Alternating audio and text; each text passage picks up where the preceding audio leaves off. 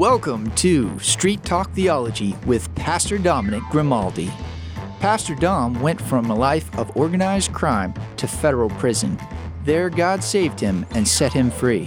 Soon after his release, he attended seminary and received his master's degree and is now the senior pastor of Desert Sky Baptist Church, where he serves with a passion for biblical theology right here in Casa Grande. Now let's join our host, Pastor Dominic Grimaldi. Street Talk Theology here, Pastor Dominic Grimaldi, coming to you from Desert Sky Baptist Church. Greetings in the name of the Lord. Haven't spoken to you guys in a while. Been a little busy, but by God's grace, He keeps me busy, keeps me out of trouble. He's a good God. Church is doing well. Give me a shout out, pastorgrimaldi@gmail.com. Anything you want to talk about, give me a shout, and hopefully in prayerfully I can get back to you and help you out with your questions, thoughts, concerns. I'm always here, always available for you. A lot of stuff going on in the world. You know, I decided to come on solo. Got me and my cold brew here. Got to have some cold brew. You know how I am with cold brew. It's cold. It keeps me awake. And everything's going well in the church by God's grace here at Desert Sky Baptist Church.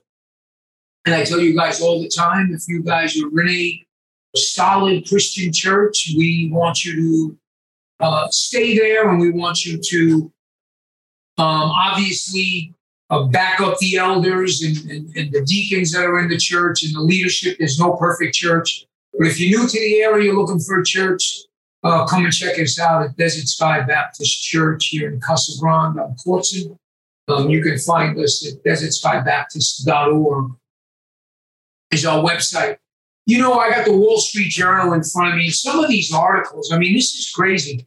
If you would read or have read the Wall Street Journal years ago, you would never read things like Taliban snatch up U.S.-made weapons. And if I turn the paper around, there's one on faster evacuations urged for allies. And then there's one on critical race theory in the schools and just a lot of stuff that goes on in this world. And, you know, I was talking to my a friend of mine, Pastor Jason Smathers, and we were talking about the nation building, obviously, that the United States tried to do in Afghanistan. And I was talking to Jason about that.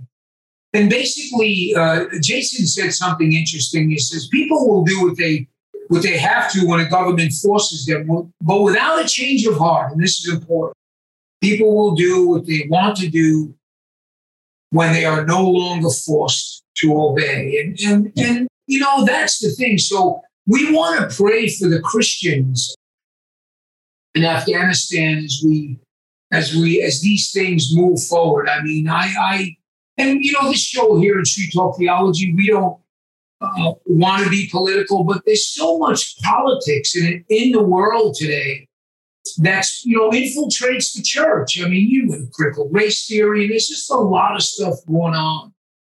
You know, I thought about, you know, how I can speak about some of this today. And, you know, the Bible speaks to a lot of issues that go on in the world. You know, we just got to be good thinkers, and we have to be good readers of the text. Obviously, I'm trying to get to a chapter I wanted to be and trying to make an analogy. You know, again, this is just, there are just some things on my heart, heavy things that are on my heart concerning, you know, the churches, where we're at, where we need to be. And, you know, I really, really, by God's grace, I pray for the supernatural intervention of the God of the universe. And I think sometimes, you know, we need good theology. We need to be good thinkers. We need to understand the culture so we can navigate through the culture, so we can look at the culture through the eyes of God, so to speak. You know, we need a supernatural move of God. I mean, when this culture starts dictating how the church should operate and what the church should do, we've lost our way. We really have. And, I think about Daniel. I was thinking about that as, you talk about nation building and then Brother Jason saying, listen, while people are there, they're going to listen, to whatever government, maybe nation building are in charge. But once they leave, basically people are going to go back to what they grew up in and what they believe. And obviously for the Christians that are over there, again, it's going to be a tough play because as there are nation building go on, maybe bring some semblance and people can worship the way they want to. But now, obviously, with the Taliban probably going to take over, it's going to be tough for our Christian brothers. So we want to pray for them. And it's so easy for us to say, I talked to my wife about this. We got it so good. We have it so good here in America. God has been so kind to us. But man, we need to entreat the Lord for our brothers in places like Afghanistan, who they're going to be, unless by God's grace, if they're able to come over or however that works, I'm not getting into the political aspect of that. But I know there are going to be Christians left there when, obviously, where the rogue Taliban may be into place, and who knows how they're going to treat our brothers and sisters. So we want to pray for them, and we want to. And the thing is, so now we have it looks like, and I pray that this is not the case. That we have so much complacency sometimes in the church. I remember one scholar says, if you don't stand for something, you'll fall for anything. And some of the things that are infiltrating our churches today, it's just, we need a backbone. And I'm not saying that, we need to pray God supernaturally, sets up the walls and gives us protection. But still, we have to, kind of like when Nehemiah was building the wall, right? I mean, they built the wall with one hand and had a weapon in the other hand. Of course, I'm not talking about violence, but I'm talking about we have to be ready to cast down things that are not of the things of God. I mean, things that come in the church that are none of the things of God. I think about Daniel, and I was thinking about that. I was thinking about this broadcast. And, Daniel, when the Babylonian captivity happened, the Babylonians basically took over the choice people. They wanted to indoctrinate them to be basically Babylonians. And they figured, let's get the smartest and the youngest and ones that we can indoctrinate, that we can infiltrate their minds, that we can turn them from Jewish to Babylonians. And the thing is, here's the thing about the book of Daniel. We don't know how many Jewish people they were able to do that to. Obviously we got Meshach, Shadrach, and Abednego and Daniel, who were able by God's grace to ward off the arrows of the enemy. And Daniel obviously had a position in the Babylonian culture, in the Babylonian government, but they were never able to turn him.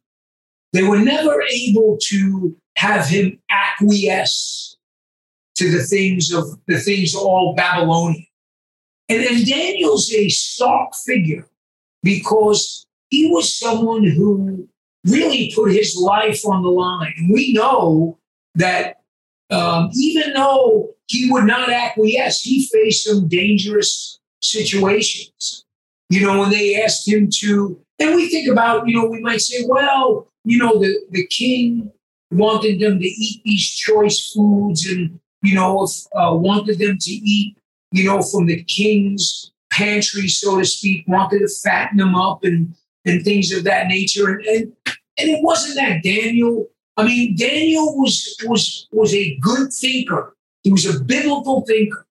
And I remember when the foods were given him, the king's choice, he said, no. He said, we don't want to eat from the king's pantry, but we believe, because remember, Daniel was looking for the supernatural. He says, you feed us vegetables and we'll eat vegetables and we'll be just as healthy as eating from the table of the king. And Daniel depended on that. He depended on the supernatural. And then Daniel knew his word. I mean, he was a theologian.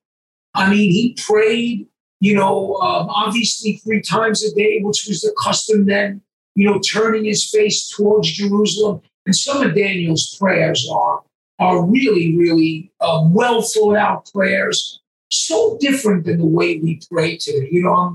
I'm teaching, and I go all over the map when I got some cold brew and I got some things on my mind. I'm just trying to shoot them out there. Obviously I'm teaching in Lagos Christian Academy, 8th graders, wonderful, wonderful children, love them. They are smart children, trying to bring them up, trying to educate them in the things of God, and teaching them at this time. And, they can be challenging. They are. They are 14 years old, and obviously they live in a different culture than we do, same culture, but different age groups or different mindsets, different thoughts, different ideologies and stuff. So you got to kind of finagle through those things and try to bring the word of God, as I was saying. But the thing is, Daniel was in a culture that they were trying to conform him to the ways of the world, of the Babylonian world, and to use him, for their honor and for their glory. But Daniel would not have done that. And I wonder today, and I do it, I sigh about this stuff. I wonder in the church how much we have succumbed to culture, how much we've succumbed to things that are not biblical. Things that we say, well, that was good then, but it's different now. We don't want to clear our cachet of history. History is so important to the church, so important. As we read brothers like Daniel, look at people like Jeremiah, look at people like Isaiah. These people were part of a culture, part of our history, who delved in the things of God, who had to confront culture, had to confront people, had to confront ideologies. As I says the Wall Street Journal, and we think about all the ideologies that are going on in the world, and that would be okay, because we would have to confront them, maybe with our children and maybe with our friends, but now these ideologies infiltrate the church, and that's when we have to be careful. And the Bible says that the devil comes as an angel of light. And, same thing with Daniel. You don't just eat these, we want to fatten you up. We want you to eat the king's choice foods. And Daniel says, no, listen, just feed us vegetables and lentils and things like that. And we'll fare just as well as the people that were eating those foods. I wonder the people that were giving them the food said, hey, since they're not going to eat the food, maybe we can, because they probably couldn't eat from the king's table. Because remember, the king of Babylon at that time had an agenda. He wanted to, again, Babylonianize these men. And like I said, I'm sure they did. But how much today does the culture want to infiltrate the church? How much today does the culture want to infiltrate the church? And that's what I think we're up against. That's what I think we're up against today. I like looking at the prayers in the Bible because they're so different than the way we pray. They're so different than the way we pray. In fact, in my 8th grade class that I'm teaching in Lagos, we're looking at some of the prayers of the Bible, and we're comparing the way that we pray, comparing to the way Paul prayed. And I think biblical prayers are even more important today. Today. I mean, they were important back then, obviously, because they were recorded in Scripture. Read some of Daniel's prayers of repentance and things like that. But Paul's prayers are so different than we pray today. And I did some work on that with the children, and they even noticed that Paul's prayer is so different than the way that we pray. And one of Paul's, I believe, resounding prayers that we need to look at today, when he prays concerning the church at Ephesus. And it's a prayer that I've looked at and repeated many times in my own life. And I want to read this prayer because it's so important. I want to compare. I want to challenge you. I want to challenge the listeners as well as I challenge myself. And listen to this prayer. And I'm going to break it down a little bit. I got about maybe 8 or 9 minutes, so I want to break this down rightly. Now, notice that I'm looking at Ephesians 3. I'm starting in verse 14. It says, "For this reason, I bow my knees before the Father, for whom every family in heaven and earth derives its name." Now, just think about that prayer. Gets on his knees and says, every family in this world, everything in this world, every family in heaven and earth derives its name. The sovereignty of God. He extols God here. And then because of God's sovereignty, because of God, who God is, who God being so sovereign, is sovereign, he says that he would grant you, he would give you, according to the riches of his glory. We have a rich God, right? Through his Spirit, the inner man. He's praying for the inner man to be strengthened, not the outer man at this time. We want to do things in our own strength a lot, but he's saying, listen, the sovereign God of the universe, who is able to do exceedingly abundantly, it will end with that. And he prays for the inner man to be strengthened, the inner man to be strengthened, so that Christ, verse 17, may dwell in your hearts through faith, and that you, being rooted and grounded in love, may be able to comprehend. He wants you to understand the things of God over against the culture. We know the Ephesian culture with the Diana cult and the things that were going on there. The culture was trying to suck them up, just like they're trying to suck us up today. And he says, I want you to be rooted and grounded in love and able to comprehend with all the saints what is the breadth and length and height and depth, to know the love of God. The love of God, he says, that surpasses knowledge, that you may be filled up to all the fullness of God. What a prayer. What a prayer. I mean, and you see the difference of our prayers, how rote they are. And there's nothing wrong. We want to pray for our grandmothers and our mothers, and we want to pray for ourselves and our children. But here, Paul is praying God's providence, God's sovereignty, God's knowledge for us to comprehend. Like Daniel, when they wanted to give him the food from the table of the king, he says, no, I don't want to acquiesce to that. I don't want to acquiesce to that. I serve a sovereign king, right? And then, Paul ends this prayer. This is a prayer for the church. He ends this prayer now to him who is able to do far more abundantly beyond all that we ask to think, according to the power that works within us, the Spirit of God, the inner man. To him, to God, to Christ, be the glory in the church and in Christ Jesus to all generations, forever and ever. Amen. To all generations. Notice the Trinitarian prayer here. The Spirit, the inner man to be strengthened so we can acknowledge through the Spirit, right, to the church in Christ. And to him, God who's able to give us exceedingly abundantly.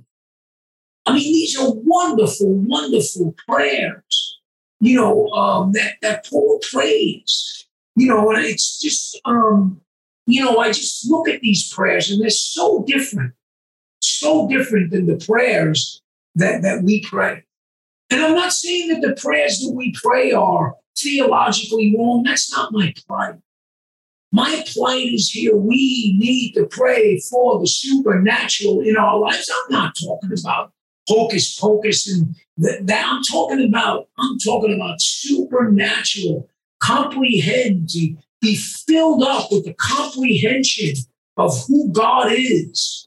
That, he says, have the saints know what the breadth and the length and the height and the depth, to know the love of Christ that surpasses knowledge, that we may be filled up to all the fullness of God. What a prayer. What a prayer. And I just look at the world today, and got to just break for a little cold brew here, but I just look at the world today, and I'm grieved, brothers, sisters. And you know what? At myself first. Because I need to do better. I need to be a better pastor.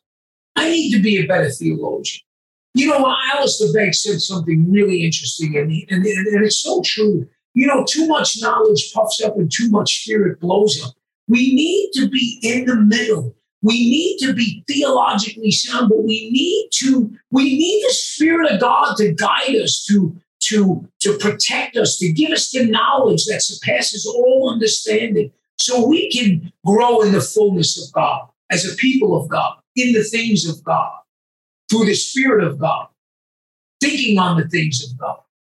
I think I'll give a shout out to Brother Al Tarango and at the studio, and obviously Eric Kluth, who work with me with this, and they put up with me, and it's not easy putting up with me. I always like to thank the church for being so kind to me, and even Rachel putting up with me, and it's just a lot of stuff that goes on, man. I tell you, and I've been grieved, just in my own spirit, and the prayers that I've been praying, just grieved and looking at the world, and the Afghanistan, we started that, and we started off with that. We look at that, the critical race theory that's coming in the churches and in the schools, and the vaccine stuff. I mean, there's just so much going on.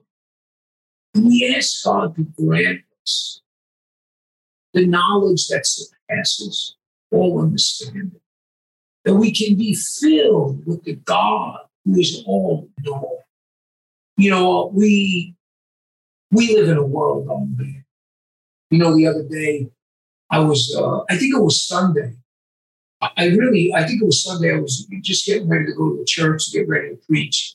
I go earlier and just get my lesson, make sure my lesson is hopefully and prayerfully what God wants me to say. But, my wife, she'll drive me to the church, and then, she'll come a little later. And she just walked in the room, and I was sitting there. I might have been looking at the news or something, one of the news shows on Sunday before I taped them. So before I was getting ready to go to church. And she just came in and she said, "Come, Lord Jesus, come." And it was just so apropos for the moment, because I was thinking, look at this world. And, we say that, and Paul is betwixt about that, right? Paul says, come, Lord Jesus, come. Yes, I want the Lord to come, but he's kind of caught between, I want the Lord to come, yes, but there's still people that need to be saved. We have family members that we want to bring the gospel to. We got things like that. So, we are between those things. Come, Lord Jesus, come. But one thing, as I end this segment, is that God is sovereign. God is king. And nothing's going to thwart his purposes. So though that doesn't mean we grieve. We grieve. We grieve over this world. We pray, over this world. And we pray for the people of God, as, John says, in the book of Revelation, that you need to come out of the world. You need to come out of the world. With that being said, I'm out of time. I love speaking to you guys. I do. I love just musing with you guys. Give me a shout out, Pastor Grimaldi at Gmail. I just appreciate you guys just listening to me and today just sharing my heart, sharing my mind. Until the next time, in Jesus' name, amen. Thank you for joining us for Street Talk Theology with Pastor Dominic Grimaldi. You can visit Pastor Dom at Desert Sky Baptist Church at 891 West Corson Road, Casa Grande. And for more information, visit us online at www.desertskybaptist.org.